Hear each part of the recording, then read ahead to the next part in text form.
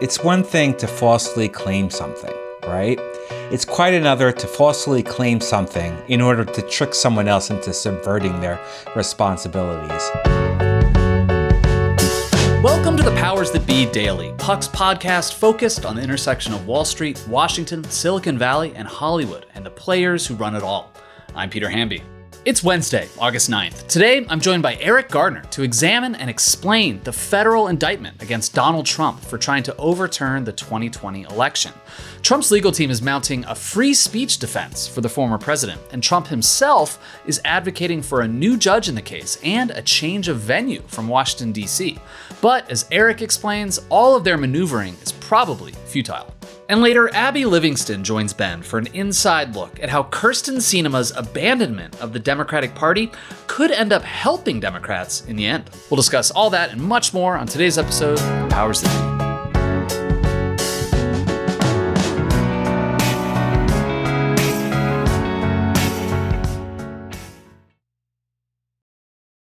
Are you tired of sleeping hotter than hell? I sure am. I sleep hot. There's something crucial about sleep that eludes us when we're too warm, too uncomfortable, and too caught in the web of our own thoughts to drift off. And while curiosity fuels our days, science tells us that cool sleep recharges our nights. That's where ChiliPad by Sleep Me comes in. Meet the bed cooling system that elevates the quality of human life through cool sleep. The ChiliPad bed cooling system is your new bedtime solution. I love it. It lets you customize your sleeping environment to your optimal temperature, ensuring you fall asleep, stay asleep, and wake up refreshed. ChiliPad works with your existing mattress. It's a water-based mattress topper that continuously controls your bed temperature from 55 to 115 degrees, allowing your body to rest and recover. This isn't just about escaping the heat, it's also about optimizing your sleep for better health, more energy, and improved physical and cognitive performance, which I obviously need hosting a podcast. ChiliPads are designed for one or two sleepers, so if your sleep partner likes to sleep at a different temperature, or you only need it for one side of the bed, that's okay too, and we know that's crucial. Plus, you can schedule automated temperature changes to trigger deep sleep. But when I'm at home, ChiliPad solves those problems. So trust me on this one. Visit sleep.me/powers to get your ChiliPad and save up to $315 with code POWERS. This offer is available exclusively for Powers That Be listeners and only for a limited time. Order it today with free shipping and try it out for 30 days. You can return it for free if you don't like it with their sleep trial. Visit www.sleep.me/powers because you're not just investing in better sleep, you're creating a better life. Happy Wednesday, everybody. Welcome to the Powers That Be. I'm joined today to talk about the law with Bob Loblaw. Just kidding. With Eric Gardner, our legal expert. Eric, I hope you got the Arrested Development reference. Even I can't say that sometimes. Donald Trump is facing 78 criminal charges stemming from 3 indictments, 2 federal, 1 in Manhattan. The latest one from Jack Smith about election interference seems to be the most serious, according to all pundits. But one thing I like about you is you do just a very good job of explaining legalese to normies, or at least to me.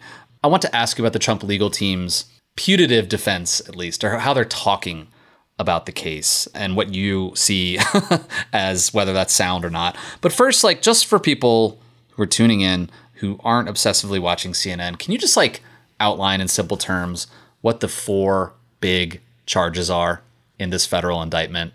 Sure. Well, let me just start very broadly. It's one thing to falsely claim something, right? It's quite another to falsely claim something in order to trick someone else into subverting their responsibilities. And this indictment alleges the latter.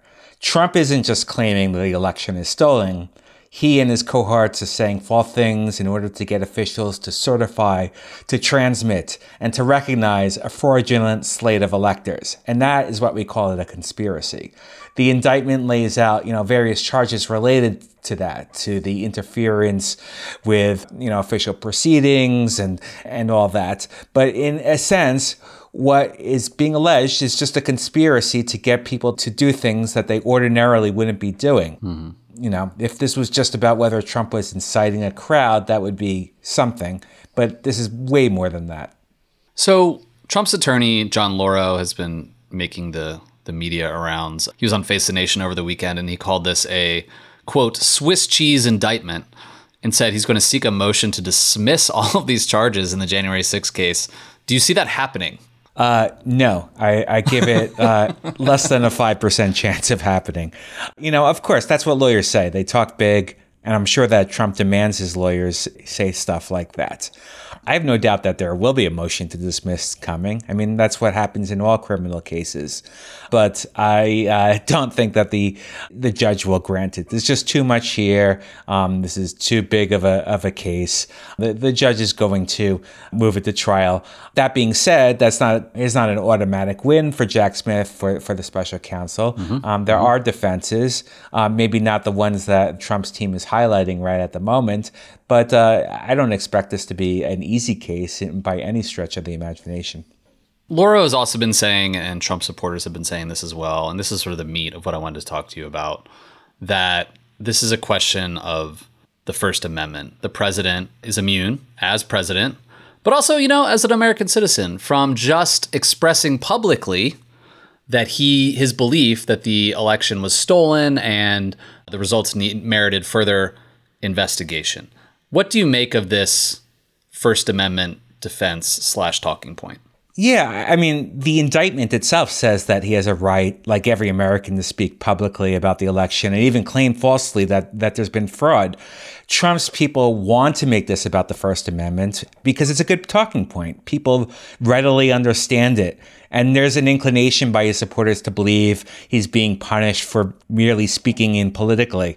But that misses the fact that the indictment really targets the conspiracy to change the results of a free election, to disenfranchise lots of citizens, to exploit many in the country for corrupt purposes. And that's the real issue.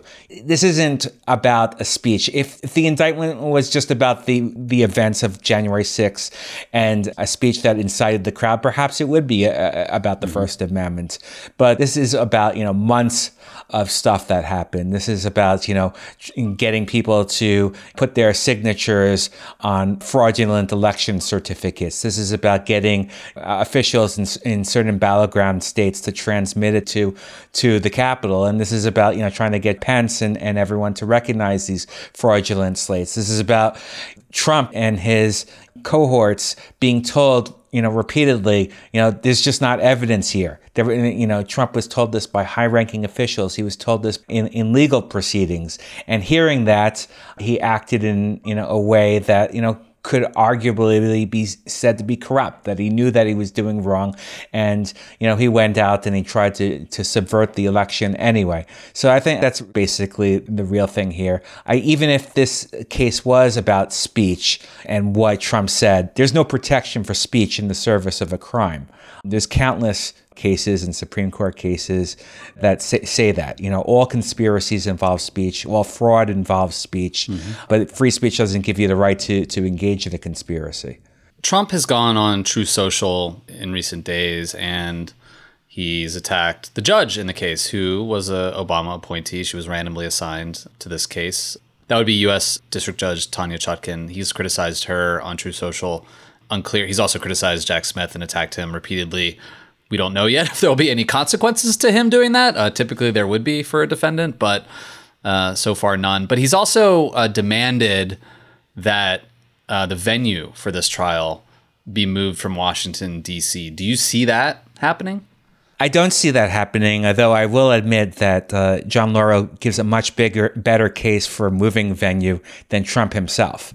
Trump's whole case is, this is a, heavily liberal-leaning district. I'm not going to get a fair trial here. No judge in his or her right mind is going to listen to that argument. John Lauro, Trump's attorney's argument, is a little bit different.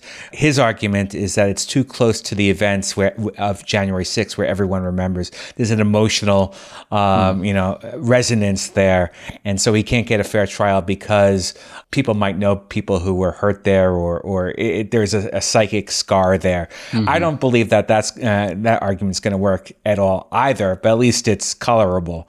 In the end, I really think that Trump is just like seizing on the fact that he can't get a trial, a fair trial, for political reasons.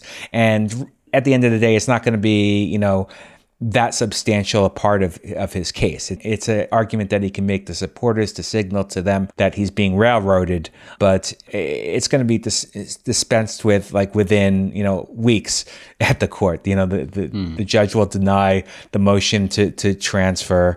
Eventually, the judge will deny a motion to dismiss. And what will be left is, the real defense of the case, which is whether Trump acted corruptly or not. And I think that there's, certainly good arguments to be made by Trump that he might not have acted corruptly. But right now, he's not going to focus on that because it's so filled with nuance, and it's a wonky conversation that won't resonate as well as some of these other things that he doesn't get a fair trial, or it's about free speech, stuff like that. One other thing that John Lauro, Trump's attorney, said is that he doesn't think this could or should go to trial next year, during the presidential race. And he said, again, on Face the Nation, he thinks a case of this magnitude, it should take 2 or 3 years before it goes to trial. And he does have a point. Like, this is a huge case. How quickly can they turn this around and get it to trial? And secondly, like, are there concerns on the part of the prosecutors that having a trial this close to an election is problematic? Well, it's definitely going to be tricky, but it's only going to be tricky because the fact is that he's facing like 4 or 5 or 6 other trials. And so the scheduling is so difficult. Other than that, you could probably like pick a month next year and say, this was before, the race heats up and everything like that. The problem is there's so much on Trump's calendar. So, yeah, it's pretty obvious why they want to delay the trial. If it makes it past next November, there might not be a trial. So delay. That's the name of the strategy. And I'm sure, they'll do everything possible to try to get there. I don't think that it's untoward if the trial isn't delayed till after November. But then again, there's just so much going on. It's really hard to, have a crystal ball and say for sure, what's going to be happening next year, because this so unprecedented. One more thing I want to ask you about before you go. Some of Trump's Republican opponents, is sort of a way to kind of tiptoe around these legal questions and honestly dodge the issue, is to say that Trump is old. Chris Christie said this in an interview with Pod Save America. He basically was like, I think a judge, might find him guilty, but, he's too old to go to prison. And Ron DeSantis has started calling him old as well, and Donald Trump is old. Is it common that a defendant who is found guilty might just be sentenced to like house arrest or something because they're too old? And is that even a plausible scenario here? I think it's common when it gets to the sentencing point to make arguments that are based on the defendant's condition and all that. I don't think it'll prevail upon the judge. I think it more depends on what exactly he's convicted of, federal sentencing guidelines. Maybe if there is discretion, Trump will escape a prison term, but like you said, it's what 76 counts right now. And we still, expect indictments to come. So, it's hard to say he's gonna, really escape jail. We'll see. All right, Eric, thank you so much for explaining all of this to us. This is the best explainer I've heard so far on the federal indictment. Everyone go share it with your friends. Thanks, buddy. Thanks. I'll be buying stuff at the banana stand too. Love that. When we come back, Abby Livingston is here to talk about Senator Kyrsten Sinema.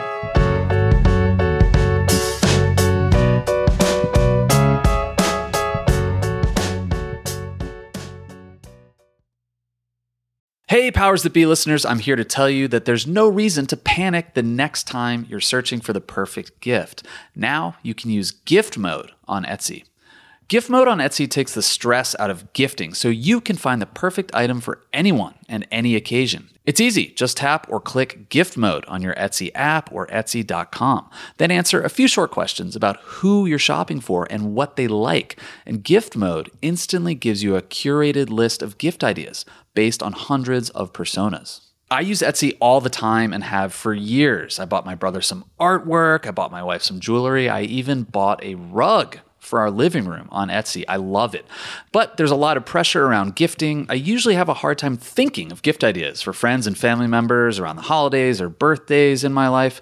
And sometimes I get super stressed trying to find the perfect thing. But now with gift mode on Etsy, I can search hundreds of gifting personas and find so many incredible items. And I actually just found the perfect gift for a buddy who's just as into Cincinnati sports as I am, a hot cup of Joe Burrow mug. That's right, I found that on Etsy. It's amazing. Now it's simple to find gifts made by independent sellers for all the people in your life. So whether you need a housewarming gift for the new homeowner or a birthday present for the pickleballer, Gift Mode has you covered. Need to find the perfect gift? Don't panic. Try Gift Mode on Etsy now. Quick math. The less your business spends on operations, on multiple systems, on delivering your product or service, the more margin you have and the more money you keep. But with higher expenses on materials, employees, distribution, and borrowing, everything costs more. So to reduce costs and headaches, smart businesses are graduating to NetSuite by Oracle. NetSuite is the #1 cloud financial system, bringing accounting, financial management, inventory, HR into one platform and one source of truth. With NetSuite, you reduce IT costs because NetSuite lives in the cloud with no hardware required, accessed from anywhere. You cut the cost of maintaining multiple systems because you've got one unified business management suite. You improve efficiency by bringing all your major business processes into one platform, slashing manual tasks and errors. Over 37,000 companies have already made the move. So do the math. See how you profit with NetSuite. By popular demand, NetSuite has extended its one-of-a-kind flexible financing program for a few more weeks. Head to netsuite.com/powersthatbe, netsuite.com/powersthatbe. That's netsuite.com/powersthatbe. Welcome back, everybody. I'm Ben Landy here with Abby Livingston. Hey there. Hey, Ben. Abby, I think this is your first time with me here in the B block. I believe so. So we're recording on Tuesday afternoon. It looks like Georgia could deliver Trump his fourth indictment sometime today or later this week. But I've been dying to know what you think about this new Emerson College poll that shows that if Kyrsten Sinema runs for re-election, which we don't know if she's going to run for re-election yet, but if she runs for re-election as an independent in Arizona, she will actually take away more votes from the Republican than from Congressman Ruben Gallego, who's the main Democratic challenger for her seat. I know this has been sort of a worry for Democrats that her being in as an independent could sort of skew the race depending on whether she takes away more votes from Dems or from Republicans. Now it sounds like her running would actually work in their favor. What do you make of all that? I was surprised to see this. It's a little bit counterintuitive. She is sort of posturing as a John McCain type Arizonan in the Senate. So it kind of plays into what she's doing, although it may not be to her benefit. But I am still fairly skeptical. And I think a lot of race watchers are. And I think the smartest people in politics just straight up admit they're agnostic on this race, which most people in politics, reporters, consultants, they like to predict and show that they knew this ahead of time. But this is just an extremely complicated race. My friend, the Senate analyst, Jessica Taylor of the Cook Political Report, calls this her asterisk race. I think this is just highly unpredictable, which is incredibly crazy because this seat, just like every other seat in a 50-50 Senate, could determine who is, which party has the majority. So this is volatile, and I think it's still very unpredictable. Yeah, part of the wild card factor here is just how Sinema has evolved as a politician pretty quickly in terms of how she's been courting Republicans. She's been cozying up to Mitch McConnell and so on. But that's also sort of cascaded down in terms of how she's perceived in the press and among voters. There was definitely this time when she did have this reputation as sort of this maverick, iconoclast, a centrist who could buck either party. But it doesn't seem like she's been able to successfully pull off that pivot without alienating more Democrats than the number of Republicans she's won over. Yeah, I mean, I think I don't really understand her strategy. What I will say is she is a very smart woman. I know she is frustrating to many, many people, but this is a very educated woman. And one of her colleagues, when she was in the House, used a word to describe her that has always stuck in my brain, which is wily. I think she's a very wily politician. At the same time, I don't know where this is going, and I don't know if she's going to follow through on a run. But what I can say is, in more recent conversations I've had in the Senate Democratic universe, she's not reviled in that caucus. I think she is a functional member. She generally supports the party. And also, since the Republicans have taken control of the House, it's not like the entire Democratic agenda will live and die on what she and Joe Manchin want to do. It's already stopped in the House. So I think there's a lot of pressure off. And I just think generally, Senate Democrats are kind of giving this one space and to see where it plays out. Yeah, that's a good point. I feel like Sinema was perceived more as an antagonist among Democrats back when the House was still in Nancy Pelosi's hands. Absolutely. And it's let up, it seems like. And I think she's a relatively productive person in the Senate in the view of some people in the Senate Democratic world. Well, speaking of her reputation in the caucus, she has some bad blood with Gallego, right? They used to work together in Arizona. They both overlapped in the state legislature, and they were both coming up. I covered Arizona about 10, 12 years ago, and they were sort of the up-and-comers, new guard. This is when Arizona was indisputably a Republican state. It had I guess at one point, a Democratic governor, but this was a Republican state. And these two were the young, kind of hip Democrats. And back then, circa 2012, I think most people observing Arizona Democratic politics thought these two were going to end up in a Senate race against each other someday. I just don't think we would have imagined that it would be an independent and a Democrat rather than two people battling it out in the Democratic primary. And so I think just like anywhere else in any state capital where there's some ambition that, I think they've been kind of keeping side eye on each other as they've risen through the ranks of really national politics. Well, speaking of that potential race, how has Sinema's fundraising been so far? She's doing pretty okay, given that she does not have the party behind her. And the reason that is a big deal is there are some PACs that only give to a certain party. And, and a lot of politicians at this point don't take PACs. But I went through a lot of her FEC report from July, and it looked like someone was really working hard to get donors. Many of them were Arizona based. They were not the regular suspects of Democratic donors. And so she raised about 1.7 million, which in this day and age is not a lot of money for a Senate candidate in a quarter. But it showed me she's working hard, and we're still not sure if she's going to run. And that raising money is difficult. And it seems like she at least has her heart in that part of it. At the same time, it's what she's done very strategically and intelligently is she has been raising money since she was elected in 2018, in the years that she was not running for election, and she has banked it. And so she's got, I believe, I could be wrong, but it's north of $10 million in her account. I think it may be even higher than that. But this is money she has saved. Candidate money means more than super PAC money in these races because they get a lower advertising rate for television ads. And so right now she has much more money than Ruben Gallego.